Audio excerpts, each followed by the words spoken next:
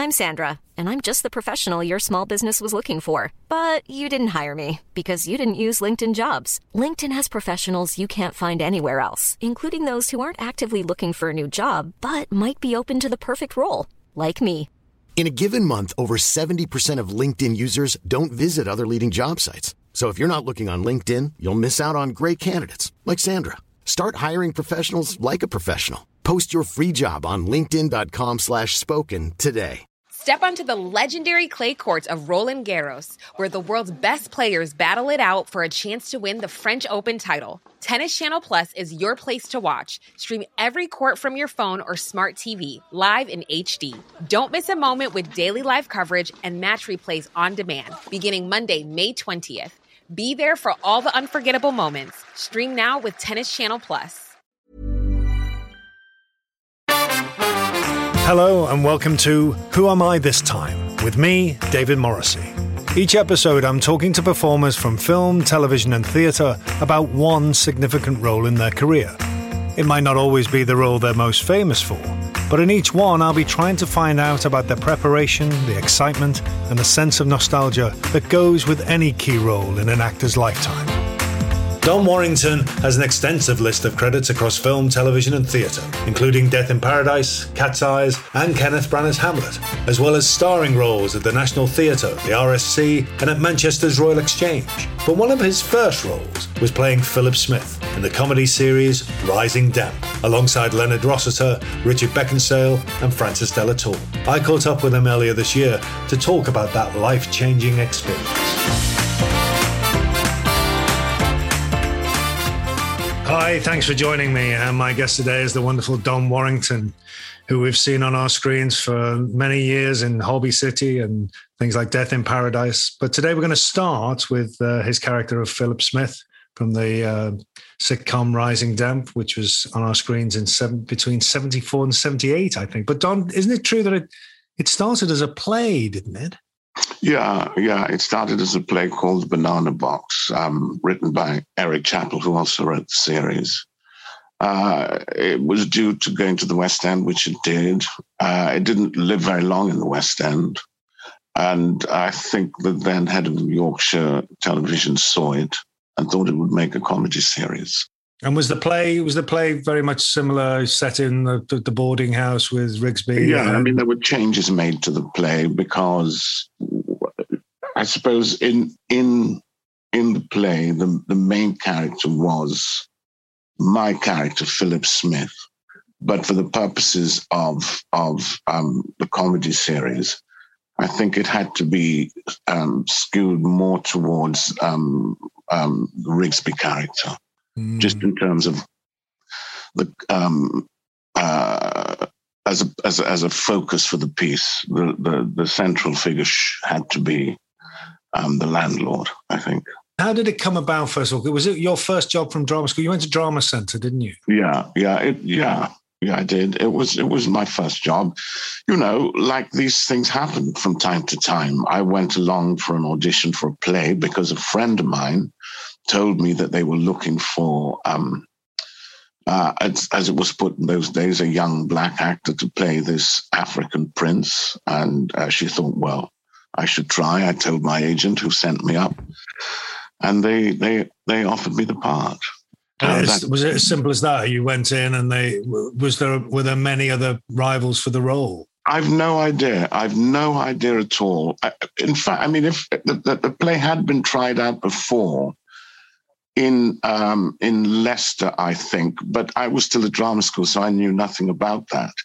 You know, when you're just out of drama school, you think, well, I'll go along and see what happens, which is what I did. I didn't know what it would turn into or anything like that. I just went in, did it, and it came my way, which was, you know, in retrospect, good for me, I guess. But, you know, we never know what road we're going to take until we're on the road, you know. I mean, if that hadn't happened, my career might have been something entirely different.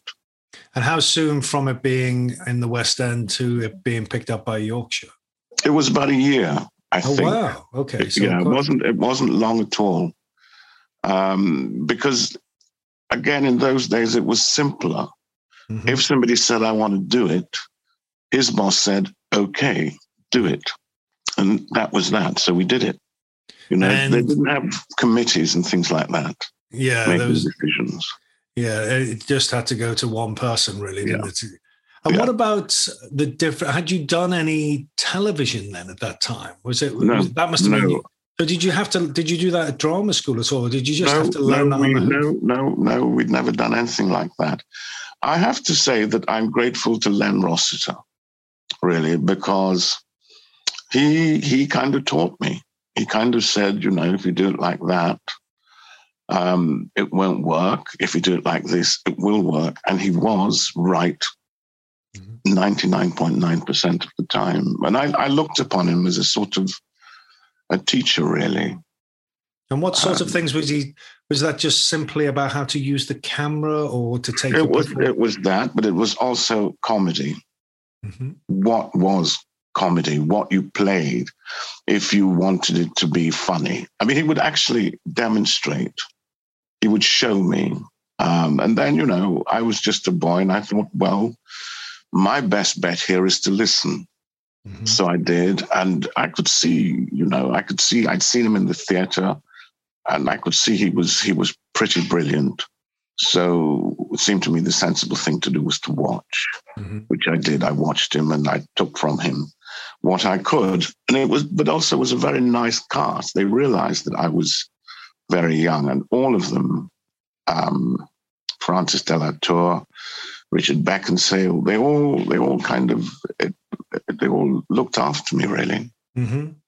And what about just how it was? Would you go into the rehearsal room and would you rehearse for, say, I don't know how long, and then put it on the set?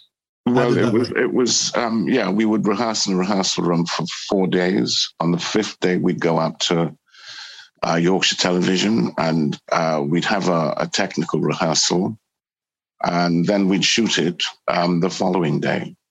So you do that half hour in one day? Yeah. Wow. Oh, yeah. yeah. Wow. And did you do it in front of a live audience? We did indeed. So in a sense, to me, it was like being in the theatre. Mm-hmm. That's what one, you know, you would go in front of a live audience. So we did. The only difference was there were cameras there, and if you cocked up, you did it again. Really, you tried not to because there was an audience. But there's also a difference, isn't there, in the sense that in the theatre, one has to be slightly bigger than one has to be in front of a camera. Was that difficult for you to adjust, or was Len looking after you there as well? You know, people say this, and to this day, I don't quite know what that means. Right. I think if you're true to what you're doing, then that's all that's required. I think what the camera picks up is artifice. Yes.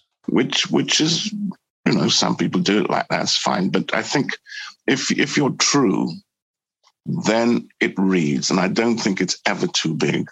I think if we look at some of the greatest actors, film actors, to my mind, they're huge. You know, if you look at Marlon Brando, he's huge. Yeah. Jack Nicholson, he's huge. Yeah. Al Pacino is in another world altogether. Yeah.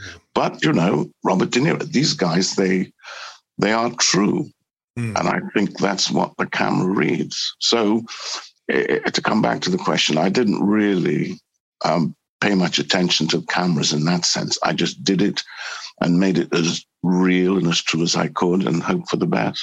I mean, I have to say, of all the characters, Philip is the one that is, for me, I think, most natural. I mean, Leonard Rossiter, you know, is undoubtedly true, but it's a big performance. Yeah. But Philip has this real, I mean, he's the butt of many racist jokes, you know, looking back at it now.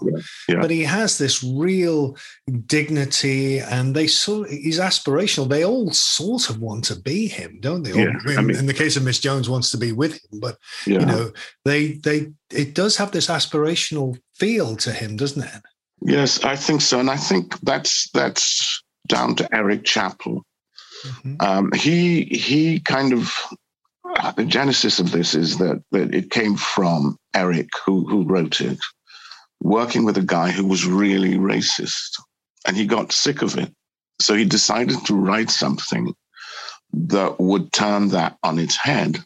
You know, all the cliches about black people and all the rest of it. He basically wrote a black man, you know, a white man in a black man's skin. That's basically what he did.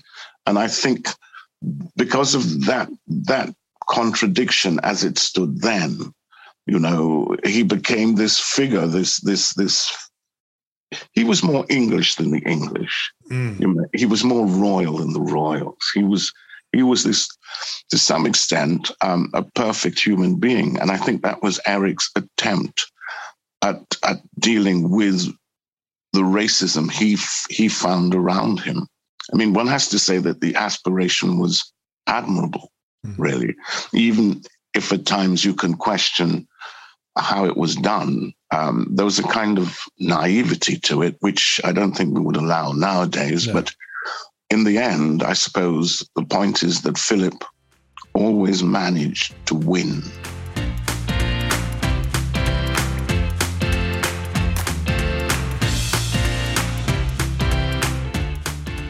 But there's a wonderful line in it, which I thought was very modern and very sort of poignant, where Richard Beckinsale's character, you say, "Do you mind me being here?" And he says, "Oh, no, this will be a good experience." And you just look at him and you go, "I'm not an experience." And it's so brilliant, man. It's like really, you know, he really brings this sort of intelligence and sense of place to the set and the boarding house. It's brilliant. Yeah, I mean, Eric worked very hard, and his intentions were very, very good. And did he work with you? Were you part of that? No, not really. I would turn up on the Sunday afternoon at the read-through, and we'd read it. Eric would listen. He would go away and come back with amendments if he felt it needed it. You know, there was never a conversation about Philip as such. I think he took from what we did on the floor and he changed it accordingly, really. But his intention was to combat the stupidity of racism, and he exposed it in terms of who the people were, if you see what I mean. Yeah, you know, definitely. By demonstrating how stupid Rigsby was. Just this guy, you know, he was an idiot. He was an idiot. He had no sense of himself whatsoever. Also, Rigsby is that person who's, you know, he's a post-war, so he's a Tory with no money. He's sort of, you know, he's being kicked around by the system, but he's also he doesn't care. Anybody posh can do anything to him because he believes they're right. I mean, all of that is mixed in there. I mean, I think Eric caught the society at the time in a way, that reverence for the upper classes, that feeling that somehow they were inherently superior. Well, it's not a million miles away from where we are now. No. Well, there are similarities. There are a lot of. It's scary. It's scary in that way. I mean, watching it again, I was, you know, particularly there's one episode where Rigsby is campaigning for the Tory party, and you and Richard are campaigning for the Labour Party, and it's sort of very, you know, the guy turns up who's the Tory councillor. And you think, God, you'd vote for him today. That is the time, you know, he would be in power. It was so strangely sort of modern. Yeah. But where did you find Philip? Did you have to? Was he very tangible to you when you were doing the play? Was he somebody that you just went, yes, I know this person 100%, or did you have to sort of put him together in some way as a character? Well, I think as a young actor, I had to put him together. I think I was fortunate in having a training that gave you tools to create a character. And I think I used those as well as I could at the time. Mm-hmm. And that's where Philip came from, really applying that method of work to what was on the page. And out of that came this figure. But the key to Philip was, I think, he was a man with a secret.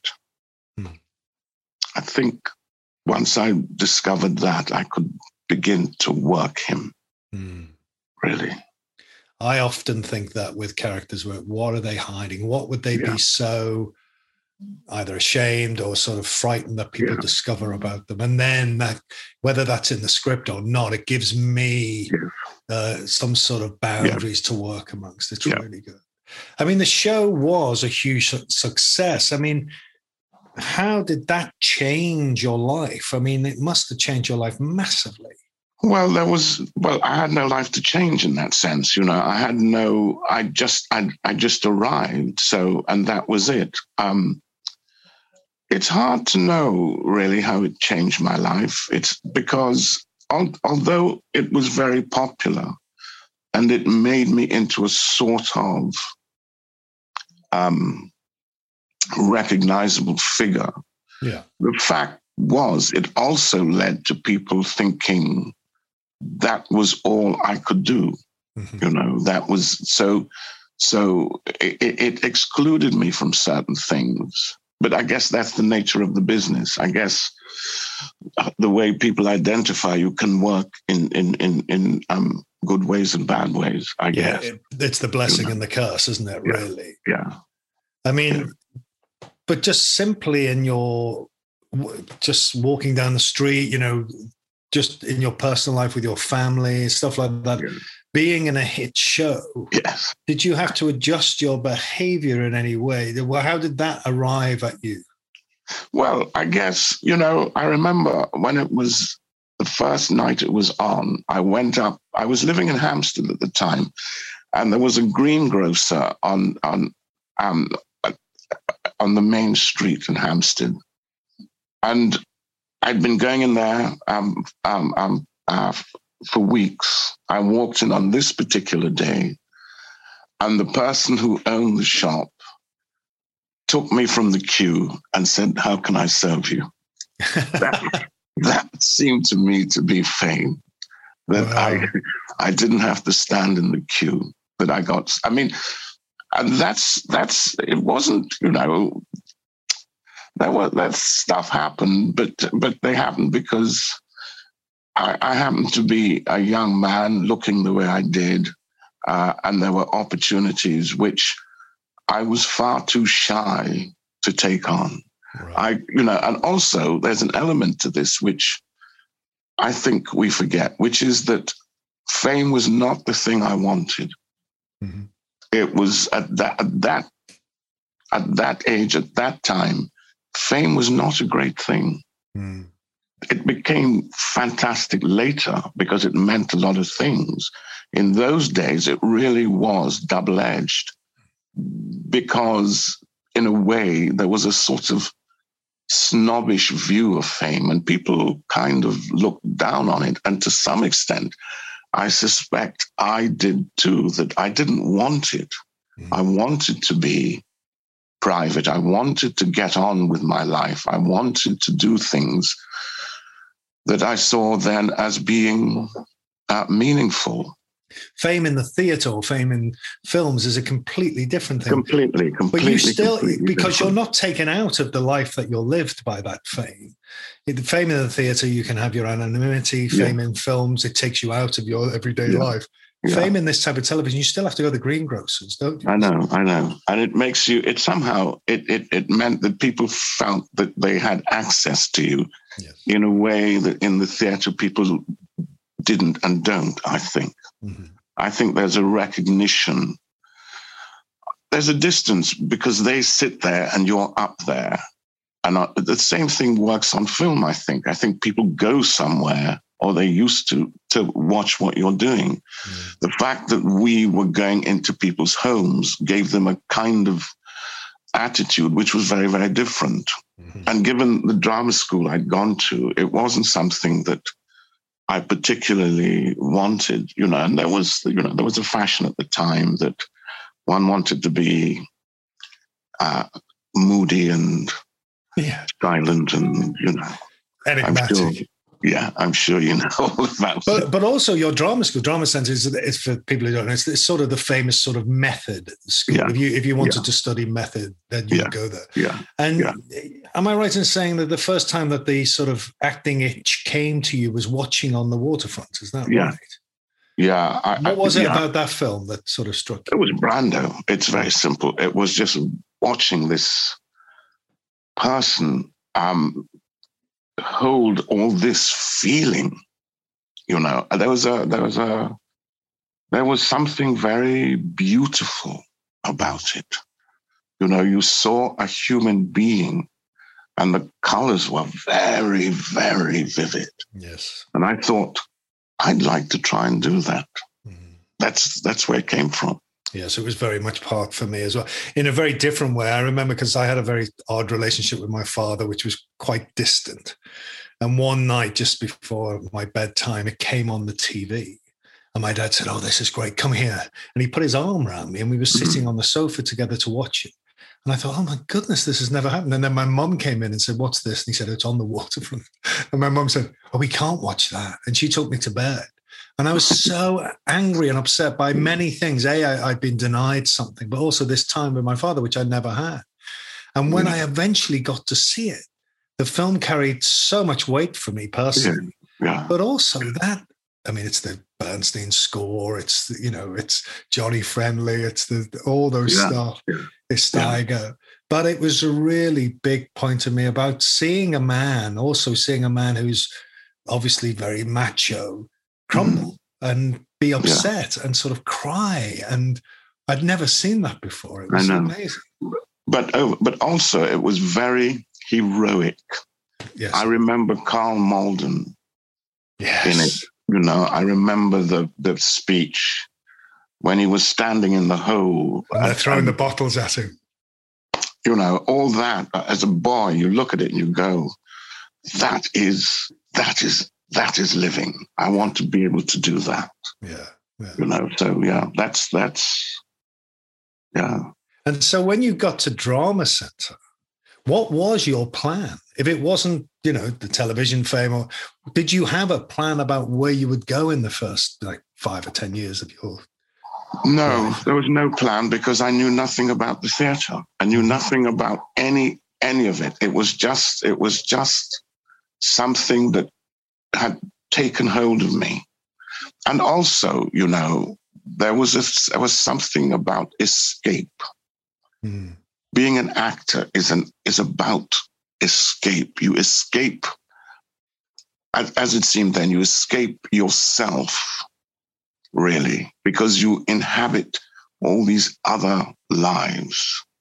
Mm-hmm. And that was what I wanted to do, because I thought that, you know, I grew up in Newcastle and I found it dull. But you were brought. You went to Newcastle when you were about 6 or 7. Is that right? Yeah. I grew up in Newcastle, and again, I suppose I come back to this thing of a secret. And I think that while I was growing up, there was a part of me thinking, and this may be to do with the fact that I was born in Trinidad, and there was a part of me that while I was growing up, while I made friends, while I became a Geordie, that was outside it all. And I was looking for somewhere else to go, somewhere else which was, if you like, warm, hot, and not necessarily in terms of climate, but in terms of living. Mm. And acting seemed to me to be that thing, to contain all those elements of heat and cold and, you know. And do you mean community as well? Does that include community as well? Well, I didn't know about actors. The first time I met actors was when I naively walked into the local theatre and said, "I want to be an actor. Can I have a job?" You know, and they went, "Well, you can sweep the stage," which was very nice of them. So that's when I first met actors, and I liked them. I liked their.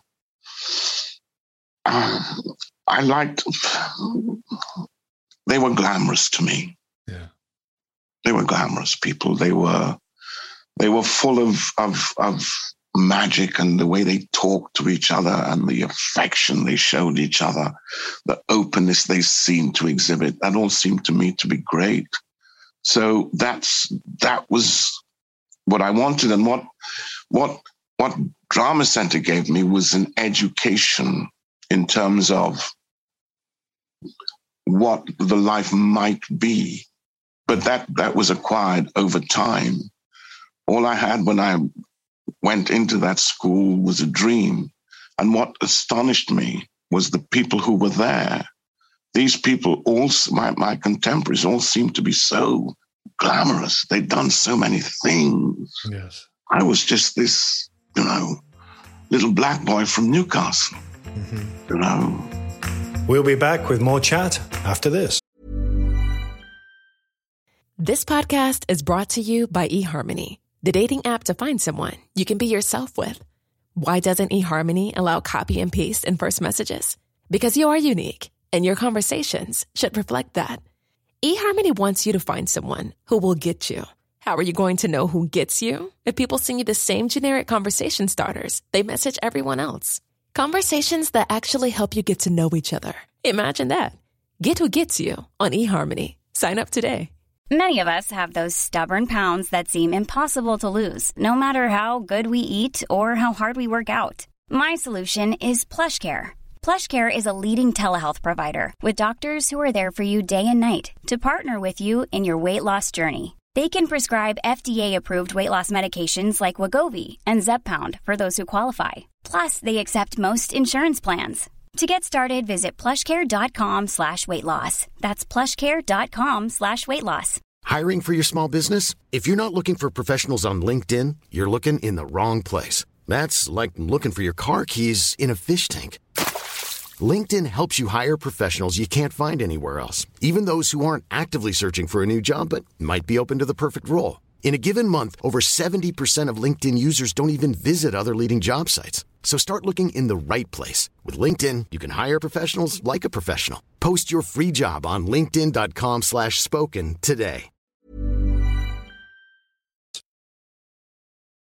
Hi, you're listening to Who Am I This Time? With me, David Morrissey. Now, back to this week's episode. But they must have seen something in your... Cause I presume you auditioned for Drama Center. Yeah. So there must have been something in your presentation that they went, this is, they must have seen Dom Warrington. They must have seen the talent that you have. And it's so wonderful that then they accept you, and then you have to go into that environment of learning, which I found very difficult myself. It was extraordinary because they all seemed so advanced and sophisticated and knew about the world and struck poses that I just couldn't. Yeah. And you just try to learn. What about London at that time? What was that like for you? There's the educational or the acting experience. What was London like for you when you came, coming from Newcastle? Suddenly here you are in this city. It was fantastic. It was so exciting to me. And luckily I had some friends who'd left Newcastle a few years before me, and they were living in Notting Hill Gate. And I've never told this story before, but they were older than me and they were at university, but they dropped out and they formed a band. And I used to go round in Newcastle to their house just to kind of sniff the air around them. And when I came to London to drama school, they said, come and see us. So I did. And my friend at the time, his name was Ian. When I went round to see them, he had changed his name from Ian to Jane. And it was like, my God. You can do anything. Yeah, this is, whoa. But they looked after me. I mean, they looked after me in many ways, and maybe in some ways they shouldn't. But I was young. It was an experience. It was great. Yeah. And they knew about me in a way that my colleagues at drama school didn't, because they'd seen me. They'd seen this, this little Geordie boy coming in, being bright-eyed and bushy-tailed about who they were and what they did. And then I saw these sophisticated young men living this extraordinary kind of bohemian life, where they, to the extent that they were willing to drop a personality and adopt another one. So they, in a way, they became truly themselves. Yes, and all things were possible. That's when I came to London, I thought I can be whoever I want here. Yeah, and and that can change. Yeah. But how did it go down with your mom when you said that this was the profession you wanted to go into? How difficult was that for the people around you to accept, or were they very supportive? They just kind of looked at me and went, well, if that's what you want to do. Right. They knew nothing about it, but they didn't object, which is, I'm forever grateful. Right. And I think they saw it. I remember the day the letter came saying that I got into Drama Centre. I think they took it as proof that I had something, and very quickly I was on their screens. Yeah. And they could boast to their neighbours. And did you ever go home after Rising Damp? Was it? Neighbours and friends, did they react to you differently? Yeah, people do. Yes, people do. I mean, I went home and my parents were so proud. Yes, they would exhibit me. I was like a sort of monument. You'd sort of, they'd say, let's go to the pub. Yeah. I thought, we don't go to the pub. We are but it was time. a means of, people seeing and them basking in that glory that here he was, he's become something. And I think in those days that for a Black family was great. Really, it was great. I mean, one can think about all the sadnesses around that, but in that moment, they were glowing. It was something to be celebrated. Yeah. And in the 4 years that it was on Rising Damp, how did that change? I mean, did things like, was there any question about, were you renegotiating contracts? Was your agent looking for other work for you? Did you feel the curse of it whilst you were doing it? Well, again, this is how times change. We were never happy doing it in terms of what it did. Right. What I mean by that is I wanted to pull away from it. I wanted to do what my contemporaries were doing, which was to go into rep and play parts and learn. I didn't want the fame that came with it. As I've said earlier, I found it a little bit distasteful. And it was always a conversation to persuade us to do it again, really. And because it was just the time. We just felt that fame was not, even Len, he said, I can only do it for this amount of time. And we only did it for 4 years. Yeah. They wanted to go on. We didn't. You did movie as well, didn't you? Yeah, we did. That was a couple of years later. Right. And by then, the reality of life was setting in. So the movie came along. You went, okay. But in its heyday on television, we kind of thought, we'll only do one more. And then it persuaded us. So altogether we did 4 and we moved on. Right. And it was not a loss. Mm-hmm. But when you say you didn't enjoy it, you didn't allow yourself to enjoy it. And then what would you, Don, now say to the Don then? How is it possible to sort of be in that madness and enjoy it at the same time? Yes, it is. It is if that is how you define things. If career is defined by fame and fortune, do it. But it wasn't then. And I suppose to some, it's much more so now. I mean, if I were 21 now and I got a series, I think I'd be very pleased. Yes. Whereas then it was, it's okay. And I used to, my contemporaries, I used to kind of just stand at the side of them a bit, thinking I should be learning my craft. I should be doing this. I should be doing not a comedy on TV. That's not what I spent, 3 years of my life learning to do. We used to do Molière. We used to do Racine. We used to do big stuff, the Spanish Golden Age. So I didn't, you're stupid now, but I didn't want to come out and do a sitcom. That was, But now I think you can see that if you have a success like that on television, that you as the actor, you can use that to take it into somewhere else. I mean, you have done that now. I mean, you've played Lear, you've played Willy Loman, you've done All My Sons, you've done great theatre. I mean, that's come at you in the last 10 years, I think. I mean, how has that been for you? Do you feel in a happier place being in those theatre and those roles? Well, yeah. I mean, it's funny because when I think about my career, there are things I really love doing. And I loved doing Lear. It was a terrifying thing. And it was also, what was good about it was that somebody asked me to do it. Yes. A director. And she's great. She said to me, I was at the Exchange and I'd done All My Sons, Arthur Miller. We did a black version of it with Tallowa. Mm-hmm. And Sarah Frankham, who was running the theatre at the time, she said, have a cup of tea with me. So we did, and she said, how about Lear? And I went, I didn't take her seriously. I thought, this is what people say. But she meant it. And it was wonderful for her to ask. And it was wonderful to do it.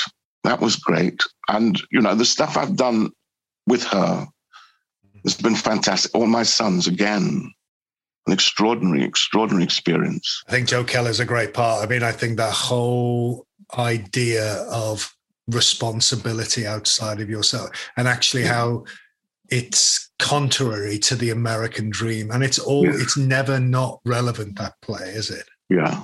Yeah. I mean, it was, and also with Sarah Frankham, and I keep mentioning her name because I think she's great. Mm-hmm. I had a champion, somebody who saw something that I guess nobody else had seen. She saw that I could do Lear. That is so wonderful. And we did it. And then she saw I could do Death of a Salesman, and we did it. And that was lovely. But, there's stuff you do.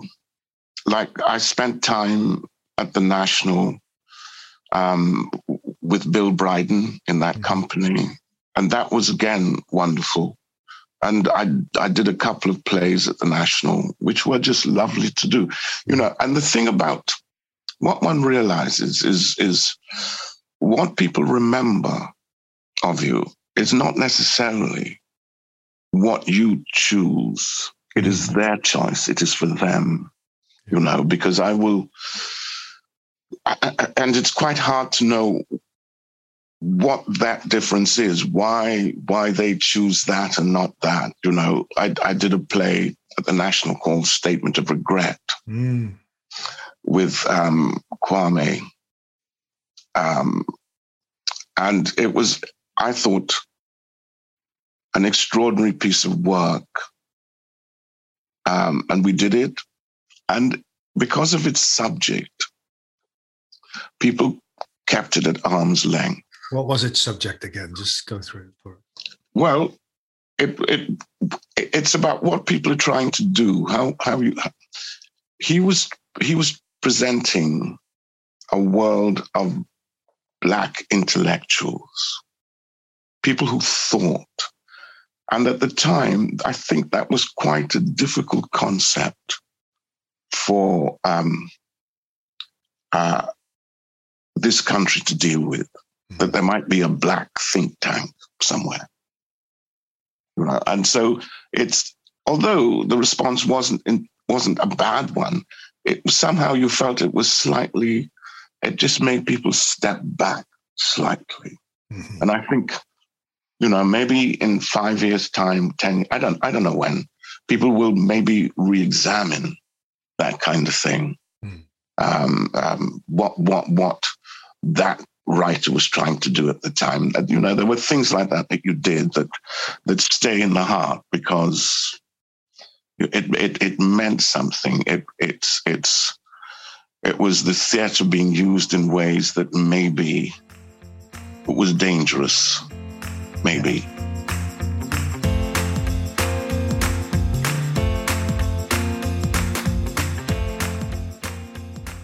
I love that thing you said about the fact that what people remember you for is sort of their business and not yours. Yeah. There's also, and I've said this on the podcast in the past before, there's also an element of within your own performance, what an audience takes from it.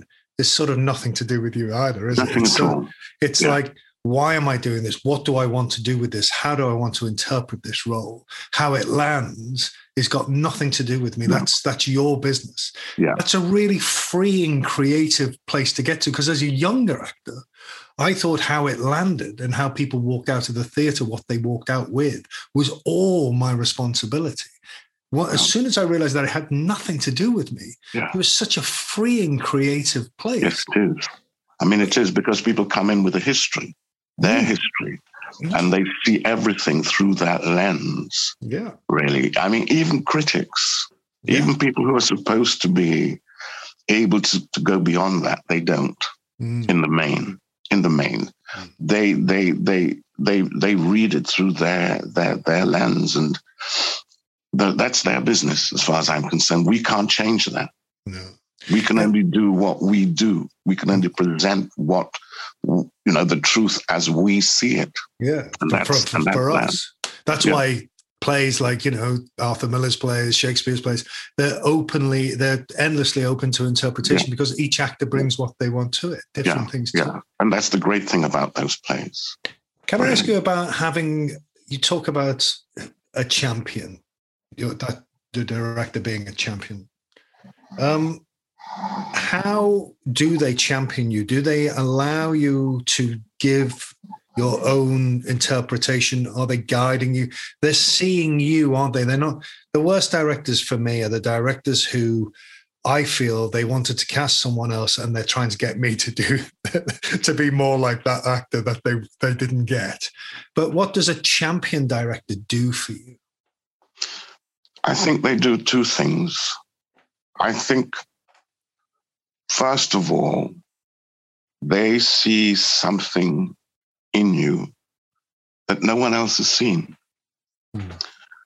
And then I think when you work with them, they watch and they work with what they see. Not they're great at looking. They're great at looking. I'm talking purely from an actor's point of view now. And that is liberating because it's a different conversation you have with them. Because you're talking about something that is there, not something that is a concept. And I think that's the most freeing thing, because beneath it all, which is not to say they don't direct you, they do. And it can be hard, but they are using, it's, they're like sculpting, but they're using the material that's there. They're not wanting to import something else. But there's a trust there, and they are a safety. They'll allow you to fall. There's no such thing as failure, obviously, in that sense, because you're always discovering. But you feel that they are they're there for you, and therefore you can go and try and try and try. They're the best directors for me. And what about when you're working with something like Lear? Are you an actor who likes to sit and unpack the text, or are you someone who likes to get it on its feet and discover it in action? I think with something like Lear, I think you have to look closely at the text. I think because, again, the text is freeing or it's not freeing. Mm-hmm. One can be trapped. The thing about something like Lear is you just want to take the history and say, fuck it. Yeah. That's history. That's got... Do you mean the other interpretations of that? Yeah. People talk about a great Lear there, a great... Yeah. Great. I wasn't there. I didn't see it. Mm-hmm. This is what's in front of me. And I think if you go to the text properly and you respect the text, then again, it gives you a kind of freedom. You know, people talk about meter and all the rest of it. That's all fine. But if you find within that your freedom, your expression, I think you have something you can have something that is illuminating. If only for yourself. When he says never, never, never, never, he means it. Yeah. This is never, ever, ever, ever, ever going to be different. Yeah. You just feel that his child has died. Yeah. And that will never, ever come again. No other child makes up for it. But what was your interpretation around the task he gives them when he splits that kingdom into three and demands their love? Where is that coming from for that man? Well, for you, I think somebody told me a story the other day. Somebody I knew reasonably well, who has early onset dementia, and he couldn't recognize his own children. And my thing was that was what was happening to Lear, and he wanted a kind of proof, you know, to re-find himself. And how do you do that? Well, it's impossible, but you know, if you're making the attempt, it seems to me you go to an extraordinary place to find proof where no proof exists. Yeah. So that was the kind of premise I came from. Certainly the play takes you there with, you know, he does lose his mind. Yeah. You know, yeah. I mean, and his rages, those sudden rages he would have, and the paranoia. And the lucidity he has as opposed to it as well. It's that fight inside that he sort of knows it's going on. Yeah. And then doesn't have control over it. It's so heartbreaking. Yeah, it is. And I think, that's what makes it great. Yeah. You know, and also, of course, the storm. Yes. It's outside and inside. Yes. That's what's brilliant about it. That just leads me a little bit to ask you about the physicality. How do you physically, on a run when you're doing All My Sons or Lear or those big theatrical roles, do you treat yourself physically differently in the months or the weeks of playing? I think you get the stamina from the thing. Yes. I think once you get into it, it's like exercise, isn't it? It's like going to the gym. Mm. You know, you go and you build up those muscles, and that's rehearsal. Right. You're building the muscles. You're building it so that you're building the structure. And once you've built it, you get inside it and you push it and you pull it and you do this and that. Mm. Maybe now, I haven't been on stage for 4 years, I think. Maybe now I would think that I need to look after myself. But I think as actors, we have an instinct that says, look, it's time to go home now. Yeah. You know, I think in the main we have that. I mean, obviously there are there was a fashion for very self-destructive actors, which was also for them part of the creative process. I don't think we do that much anymore. Yeah, and also that was all to do with this bollocks about authenticity that, which I certainly I bought into as a younger actor, that, I had to be over here and doing this madness in order to get this authenticity. And now I think, well, this is my job. I know I love my job. I need to sort of have a responsibility. Right? Just things like vocally, for God's sake. I've got to look after myself if I'm doing a long run. Yeah. I think with age, hopefully comes a bit of let's hope. And what about nerves for you? Did they play a part with you? Do you have anything about? No, you don't get nervous. Yeah, I get very nervous. Oh, you do? I get very nervous. And I'm always because it's terrifying, isn't it? Before that first step, it's you kind of think, why? What? There are other things I could do, on a Tuesday evening at 7:30. How did this happen? Yeah, but once you get going, once you're on there. And the struggle is to, I always try to be as calm as I can when I go on. For me, it's how you begin. If you begin properly, the likelihood is you will end properly. If you don't begin properly, you struggle to find your way. And I think as actors, we know when we are on, when we hit the rhythm. It is rhythm, isn't it? It's like a piece of music. I always think that sense, particularly with classical text, you don't want to be doing the finale just as you're getting into the first act. I think, rhythm is in most things, if you can find or create a rhythm, if you find a rhythm that is that you're at home with in terms of the piece and yourself, I think that's a lot of the work. Also, I think in a run, particularly with Shakespeare, and I'm sure the same as with Arthur Miller, is that it can change as the run goes on, and you can still constantly be surprising yourself and the audience with the different changes that are happening to you. But that's about the relaxation, because if we relax properly, we allow things to happen in the moment. That it's because of suddenly what the other actor did. I don't know.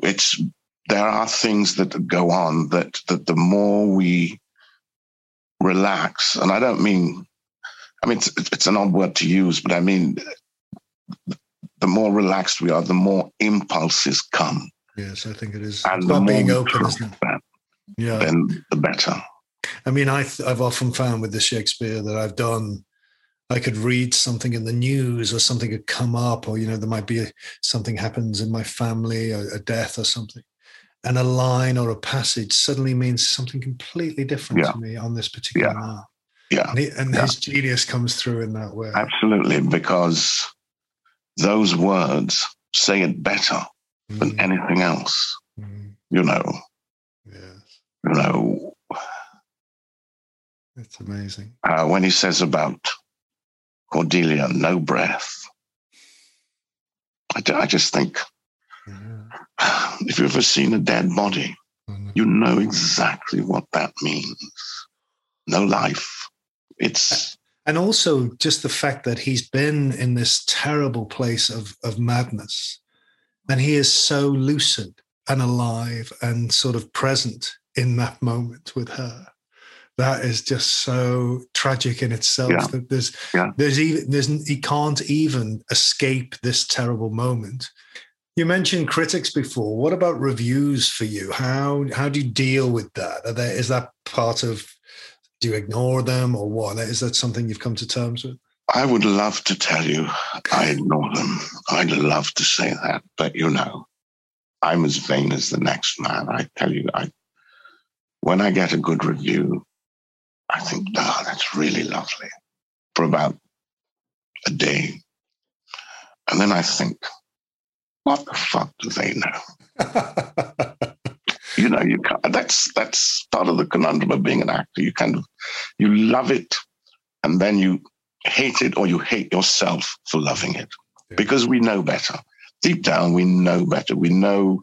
I always remember doing Rising Damp. I had done another play on television, and we were going in to rehearse. It was the Sulgrave Boys Club in Shepherd's Bush, and there was a woman cleaning the floor, and she was putting down newspaper. And I looked at the newspaper she'd put down on the floor, and it was my review. And we were walking on it. So you thought, there it is. There it is. That's it. You know. But, you know, I'd much rather read good reviews than bad ones. Yeah, me too. Don, it's been wonderful to talk to you today. Honestly, it was really interesting watching it again. Thank you, David. Thank you very much.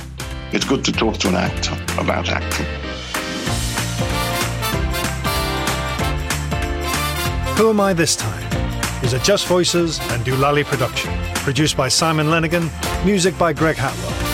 Edited and mixed by Russ Keffert at Audio Egg, and presented by me, David Morrissey.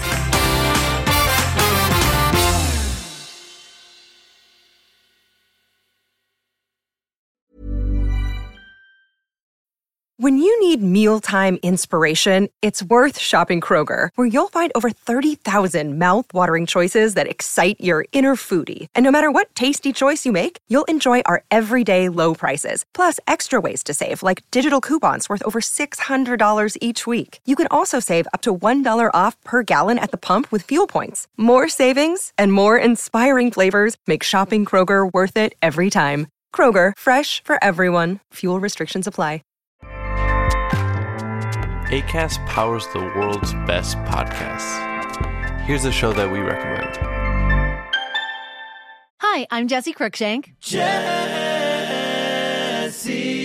Cruikshank. I host the #1 comedy podcast called Phone a Friend. Girl, let's phone a friend. Not only do I break down the biggest stories in pop culture with guests like Dan Levy and members of NSYNC, I do it with my own personal boy band singing jingles throughout. Because it's my show. It's your show, girl. New episodes of Phone a Friend. Yeah. Drop Thursdays wherever you get your podcasts. So work it, girl, yeah, work it. Okay, that's enough.